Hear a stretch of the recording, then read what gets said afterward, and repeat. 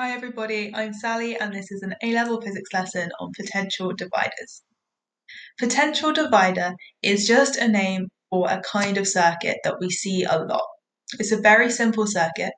All we need is an EMF source, so a battery or a cell, and two resistors in series.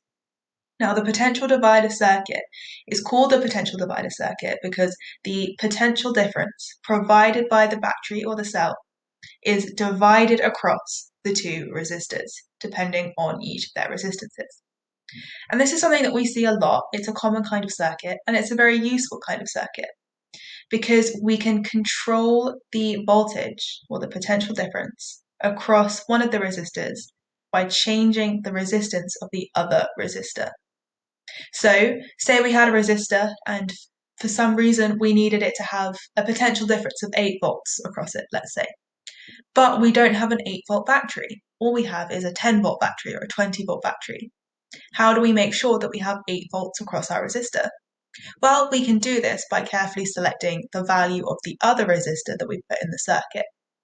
Now, to calculate the kind of maths and the important equations we need for this kind of circuit is actually really simple. All we're doing is using Ohm's law a few times. And Ohm's law is just that the potential difference V equals the current I multiplied by the resistance R.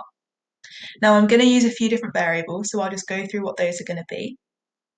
We need to know the input voltage, so that's the potential difference of our battery or cell, and I'm going to call that VI for V input.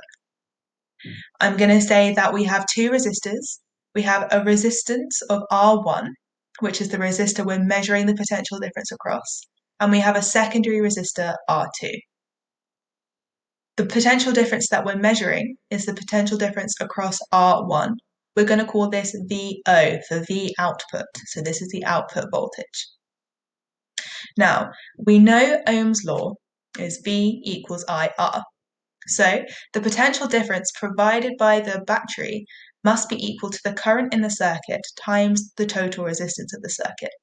The current we'll call I. Because it's a series circuit, this is the same everywhere in the circuit. The total resistance of the circuit is just R1 plus R2. So we know that VI equals the current I times R1 plus R2. We can rearrange this to find an expression for the current.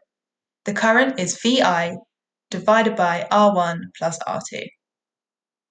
We can also find the output voltage, the potential difference across the resistor 1, by using Ohm's law again. We know that the output voltage, VO, must be equal to the current times resistance 1. So VO equals IR. We can then substitute in our first expression for the current into this new equation.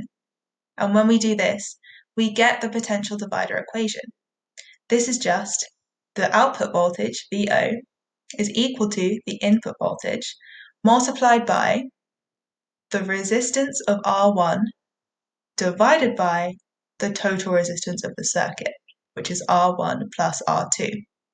So we get the equation VO equals VI times R1 divided by R1 plus R2. And this is the potential divider equation. And that's super useful for telling us the output voltage across one of the resistors. So that was potential dividers. They're often seen as a really complicated topic, but once you know how to get the equation and you know how to use the equation, I promise they're not that bad. So I hope this has been helpful. Thank you for listening. Hey everyone, thanks for taking the time to listen to this episode. I hope it was useful for your learning. Make sure you consolidate your knowledge by clicking the link in the bio to be taken to the free online course. Good luck with your studies!